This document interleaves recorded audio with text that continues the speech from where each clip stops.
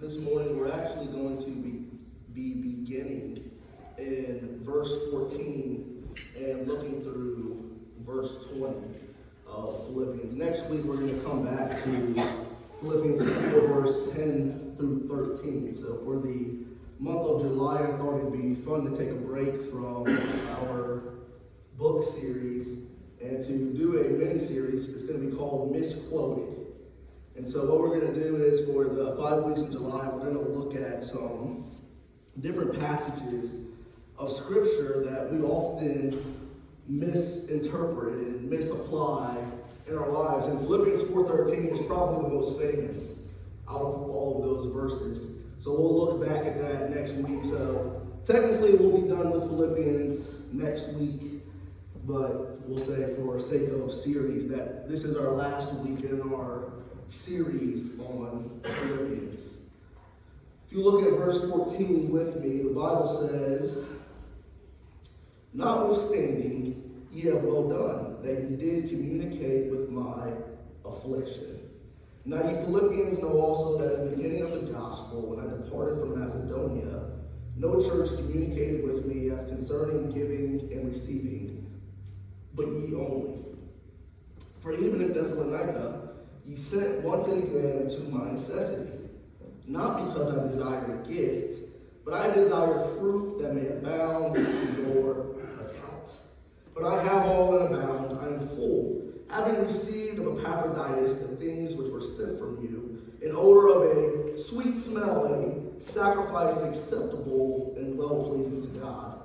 But my God shall supply all your need, according to his riches and glory, by Christ Jesus. Now to God and our Father be glory forever and ever. Amen." The title for today's message is Why Giving Matters. Why Giving Matters.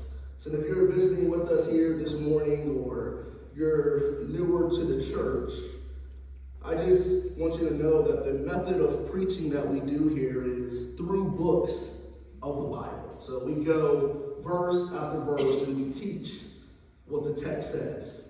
And it just so happens that you happen to come on the day where the text talks about giving or it talks about our money. The Bible speaks very plainly about money because our hearts and our wallets are tightly bound together, and God is after our hearts. I understand that speaking on money and giving is often a sensitive topic by which people are easily offended in church. So my hope this morning is that rather than closing your ears and tuning out the message, that we would open our hearts to the Lord, that we would be sensitive to the Spirit, and as God prayerfully convicts and challenges us on our giving through his word. That's one thing I'll tell you, I promise you this morning, that I'm not going to stand up here and manipulate the text and try to make you feel guilty. I'm going to rightfully handle the word of God.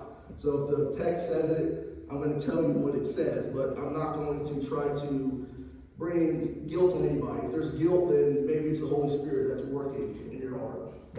So as we get started, let's go ahead, let's pray again one more time, and then we'll look at the text, right? Dear Heavenly Father, Lord, I pray that you would be with me as I unfold your word, Lord.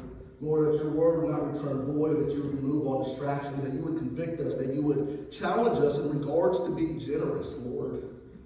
Lord, I pray that you would give me clarity of speech, that you would help me to be faithful to the text, Lord, that I would preach what your word says and nothing else.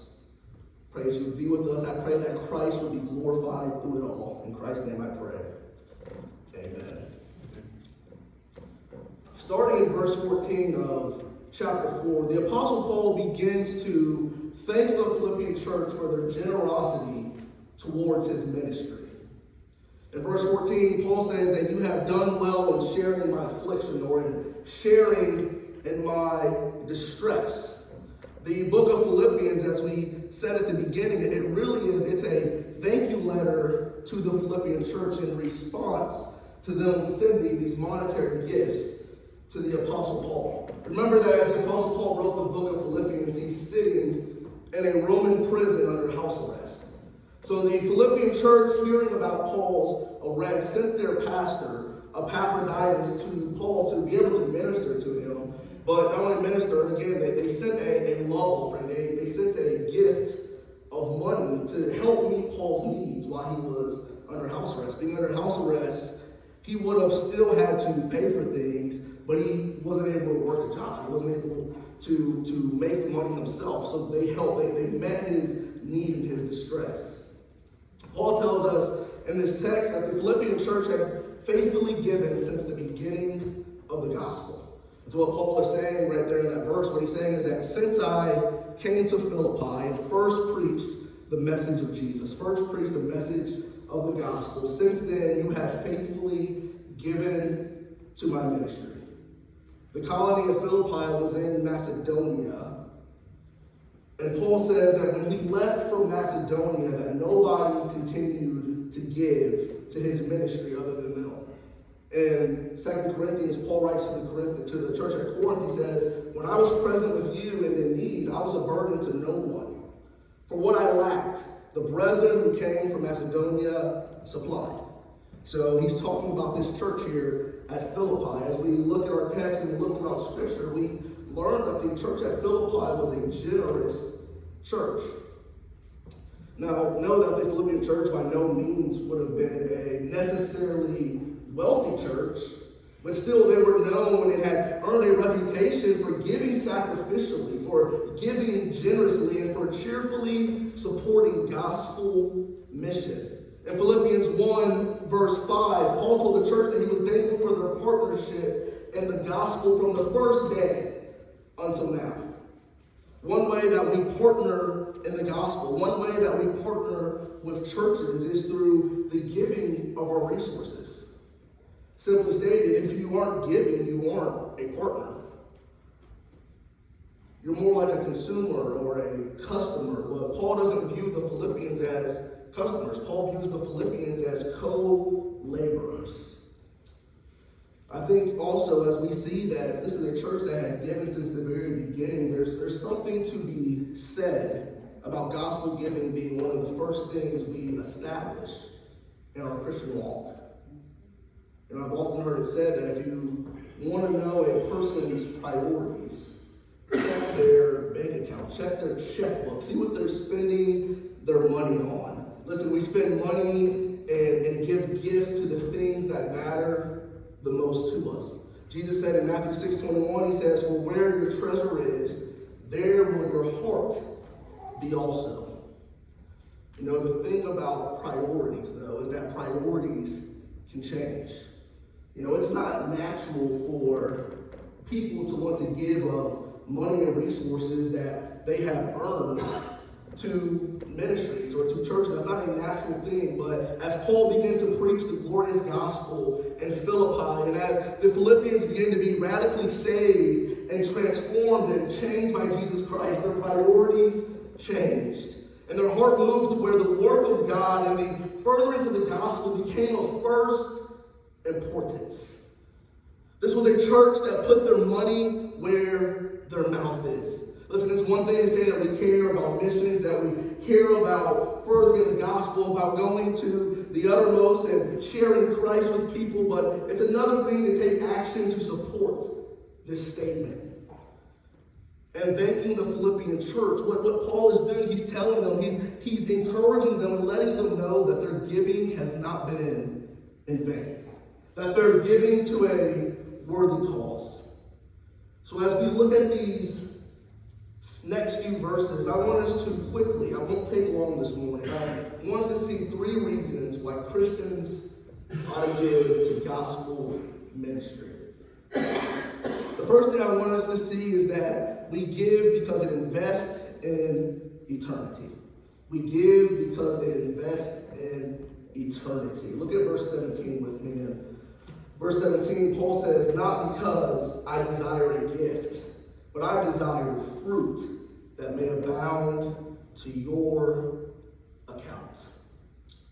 As I preach and teach on giving, I hope you understand that my heart is the exact same as the Apostle Paul's heart here in this text. So many people have this idea that the church or the pastor just wants my money. And rightfully so, because there's a lot of churches and pastors where they have allowed the love of money to ruin them and to ruin their ministry. But Paul says, I don't care about your money. He says, I'm not thanking you in order to butter you up in hopes that you'll send me more money. In verses 10 through 13, which we'll look at next week, Paul already shared with them that money is not a factor in his joy, but rather that he's able to be content no matter his circumstances because he's in Christ. Rather than Paul's joy being in his gain from their generous giving, Paul's joy was in their gain for their generous giving. He says, I don't desire a gift, but I desire fruit to your account. Understand that Paul is not preaching to the church at Philippi a prosperity gospel, a prosperity theology. Paul is not saying that if you sow a seed of $1,000, that God is going to bring fruit to your account of $10,000. Rather, what Paul is doing is he's looking at their missionary gift as an investment that would pay rich spiritual dividends. It's an investment. We hear a lot recently about investments and how investments have started to go bad in the economy that we're living in. Our 401ks, you have Bitcoin, you have all these things that people have invested in and they've lost from these investments. But Paul says, listen, when you invest in the kingdom of God, that there is going to be a guarantee of rich spiritual dividends. Alistair Begg noted that while it's not a bad idea to have an IRA, an individual retirement account, that every believer should have an IEA, an individual eternal account. That is that we should be laying up our treasures in heaven. Regarding one's IEA, Begg asked the question, what is in it? And when was the last time that you contributed to your IEA? Listen, the safest and surest investment is to steward your resources faithfully for the good of the kingdom. Every time you give to missional gospel work, you play a part in the people and the lives that are in turn affected by that ministry. By giving, you're expanding your gospel reach through others. People that you would never be able to get to, that you'll never be able to tell about Jesus. When you give to ministries that do, you play a part of that. You are helping to impact lives. Even more so than earthly treasure, you're investing in an eternal treasure where moth and rust do not corrupt. You're investing in souls. You're investing in people. Imagine the joy when you get to heaven and you meet all the people that you help play a part in them coming to the saving knowledge of Christ because of your contributions to the gospel. No matter how you cut it, spreading the gospel costs money. Doing missions costs money. Doing outreach costs money. Listen, there's so many things that even as a church that we would love to do, to be able to do outreach to our community and get the gospel even farther out. We have a community dinner where we're trying to bring people in and share the good news of Christ with them, but all of this stuff costs money. And the thing is, somewhere down the line, there was a financial investment that was made that led to you accepting Christ as Savior.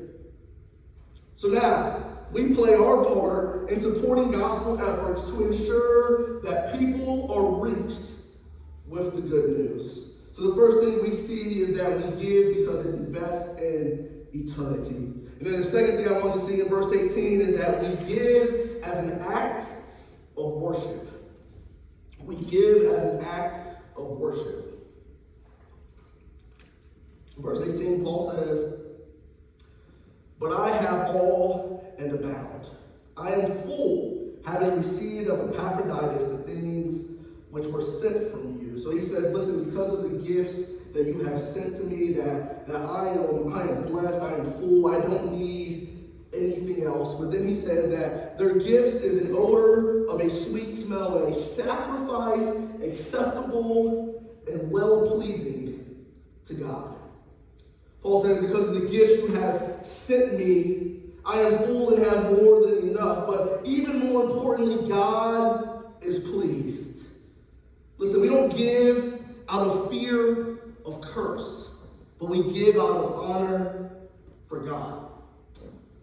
I used to hear all the time, growing up, on messages about giving.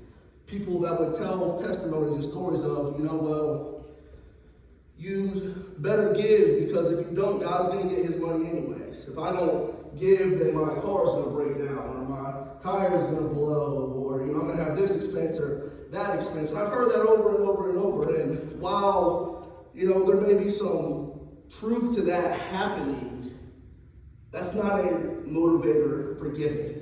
We don't give out of fear that if we don't give, God is going to curse us.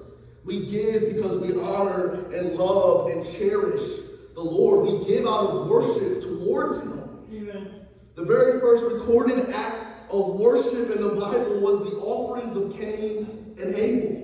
Noah's initial act of worship after leaving the ark was to build an altar and offer sacrifices on it. Abel's response to God's initial promise was to build an altar and offer sacrifices in worship. Listen, all throughout the Bible, we see that worship and sacrifice are often one and the same. They're often synonymous. They go together. When we give generously and sacrificially, it's not because God needs anything. Listen, you're not doing God a favor by giving to gospel work, by giving to the mission. God isn't up in heaven saying, oh man, I really hope that person gives their tithes this week, because we need that for the church to operate. But it's because we want to show our love for him. Christian giving is always a response. The motivation for our giving is that we have received. And in verse, I think it's 15. In verse 15, Paul says, talking about the Philippian church, he says that none has communicated with them concerning giving and receiving, but ye only. What Paul was saying is that there's plenty of churches that have received. There's plenty of churches and people where I've ministered to and I've poured into their life, but you're the only ones that gave back as a response to that receiving. And that's the call of Christian giving. It's a response to what we have received in Christ, that we then worshipfully give of our resources. This doesn't mean that we try to pay God back. That's impossible. We cannot pay God back for the riches of his mercy and his grace that he gives to us each and every day. But it means that our giving begins with gratitude. The financial gift from the Philippians was not as much to Paul as it was to the Lord. Someone said that tithes and offerings are not simply God's plan for financing his work. Primarily, it is a means by which the Lord develops his people. Listen, don't view your giving to a church or to a ministry as giving to man, but rather as giving to God. Paul says that the giving of the Philippians was a sweet-smelling aroma. It was an acceptable sacrifice. Now the question for us is, do I view my giving as an act of worship? For those of us who already give faithfully to the Lord, it's easy when we hear a message about giving to sit back and, well, he's not talking to me, because I give every single week. I give a lot of money to the Lord, so this can't be about me. But the thing is, we need to assess our attitude on giving. We need to ask the question to ourselves, why do I give? Do I give because the pastor told me that I need to give? Do I give because I'm fearful that if I don't give, something is going to happen to me? Do I give just because it's just a habit? It's easy when you give just to get into a habit of just this is something I do every single week. Or am I giving financially to the Lord as an act of worship? That's why when we come to the tithes and offerings time, I say we are now going to worship the Lord through our tithes and offerings. So every time when we put into that plate or we give on our phone or whatever it may be, we need to view that as an act of worship. It's an act of worship because we understand that nothing is mine, that everything belongs to the Lord, and it's only because of His grace that He has even imparted on me the gifts and the resources that I have. It's an act of worship because it's a thankfulness and a gratitude for what He has given me. It's an expression of the love that I have for Jesus. Listen, our attitude towards giving is more important than how much we give. God values the one who gives little, sacrificially, more than He does the one who gives much, begrudgingly or with the wrong attitude.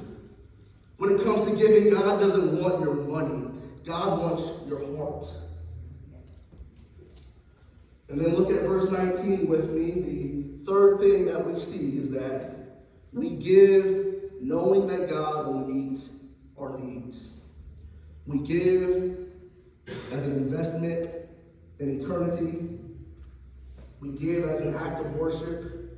And we give knowing that God will meet our needs. Look at verse 19 with me. Paul says, but my God, Paul's testifying right there. My God. He says, listen, I know this is true because it's been true in my life. But my God shall supply your need according to His riches and glory by Christ Jesus. Giving generously is not just an act of worship, but it's also an act of faith.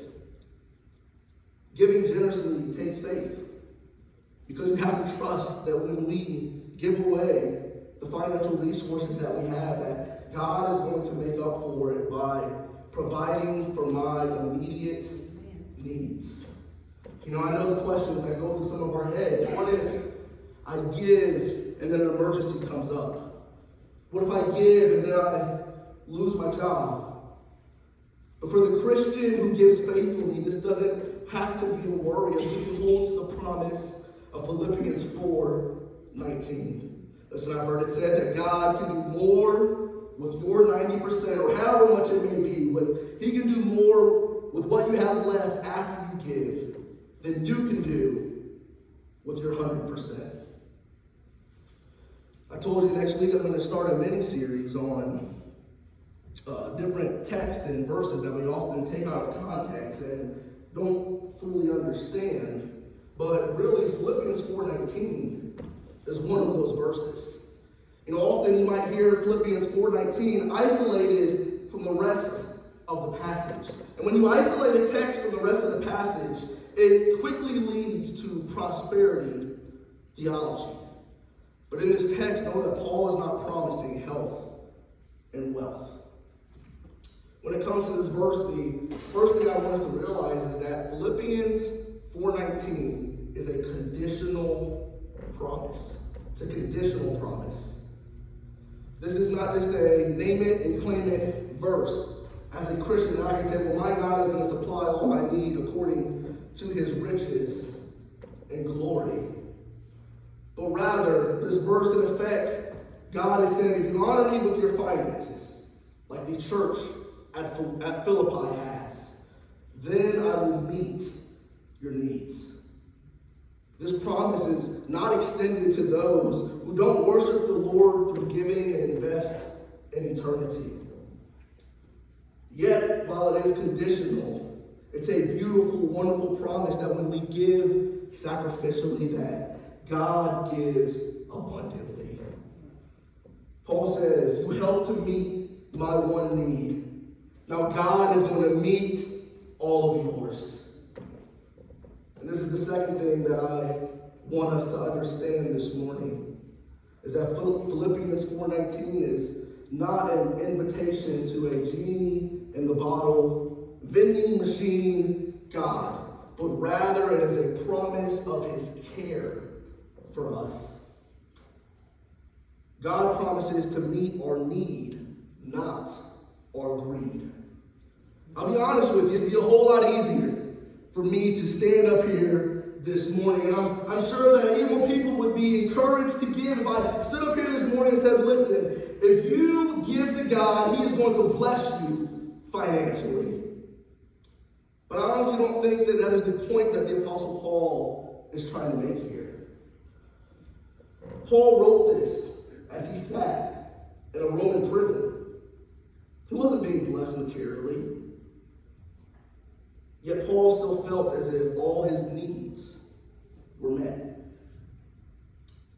So while I'm not going to tell you that if you give to the mission next week that God is going to give you a promotion at your job, what I will remind you of is the words of David in Psalms 37, where David says, I have been young and now I am old, yet I have never seen the righteous forsaken, or his seed begging bread.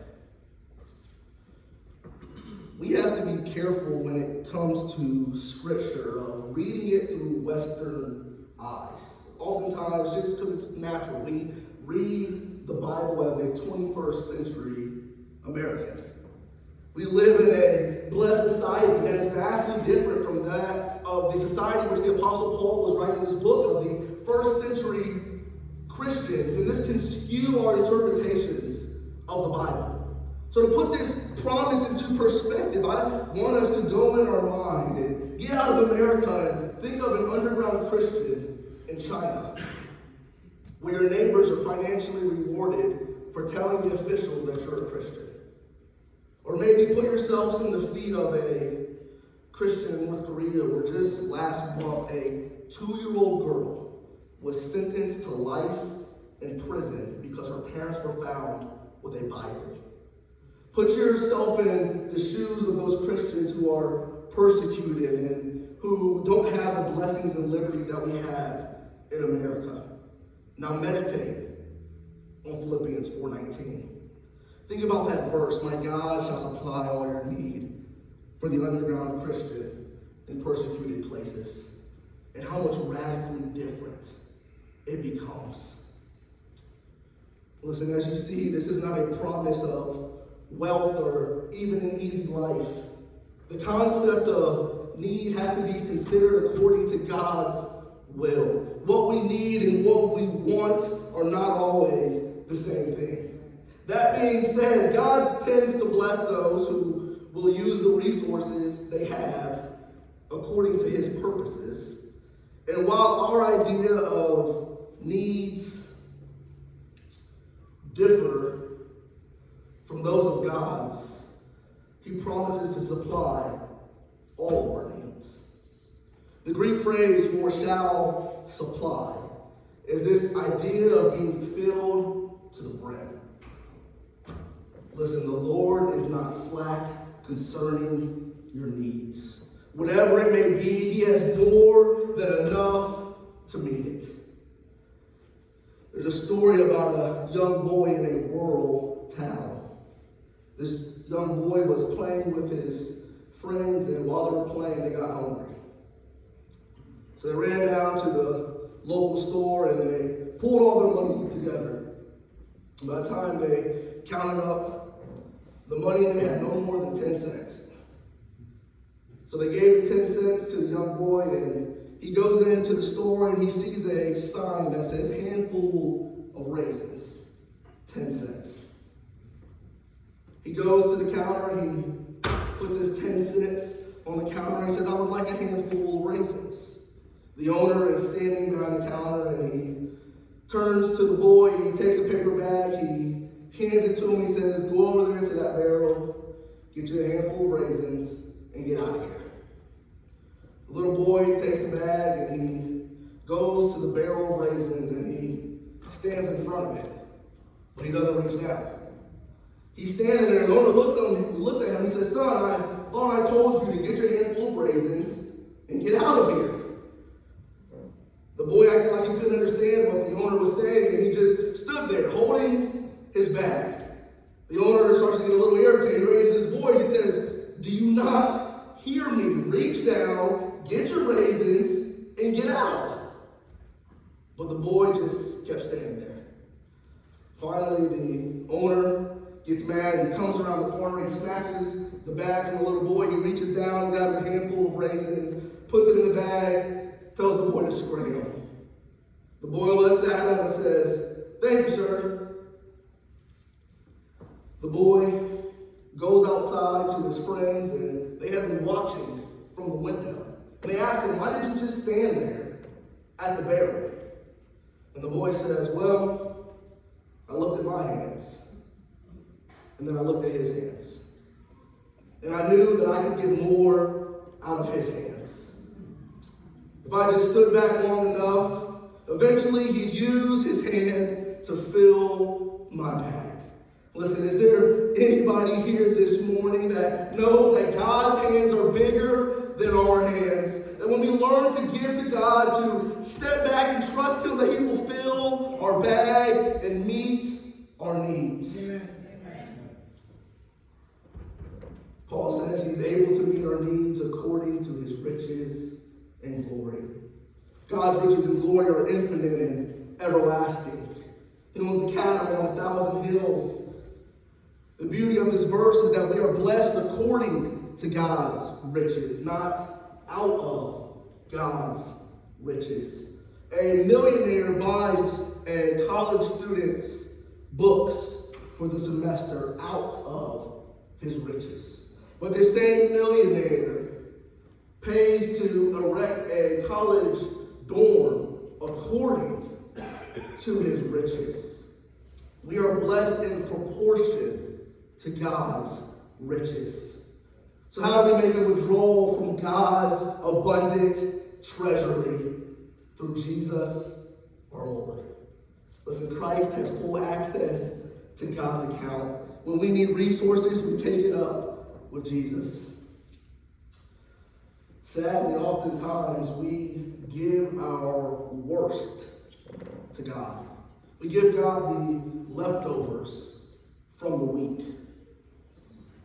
Back in the 90s, the Butterball Turkey Company set up a telephone hotline to answer customer questions about preparing their turkey for the holidays. One woman called to inquire about cooking a turkey that had been sitting in the bottom of the freezer for 23 years. 23 years. The Butterball representative told her, "Well, if it's been in the bottom of the freezer and it hasn't gone above freezing, that technically it's safe to eat, but I wouldn't recommend it because the flavor has probably deteriorated." The caller replies, "That's what I thought. We'll give the turkey to our church."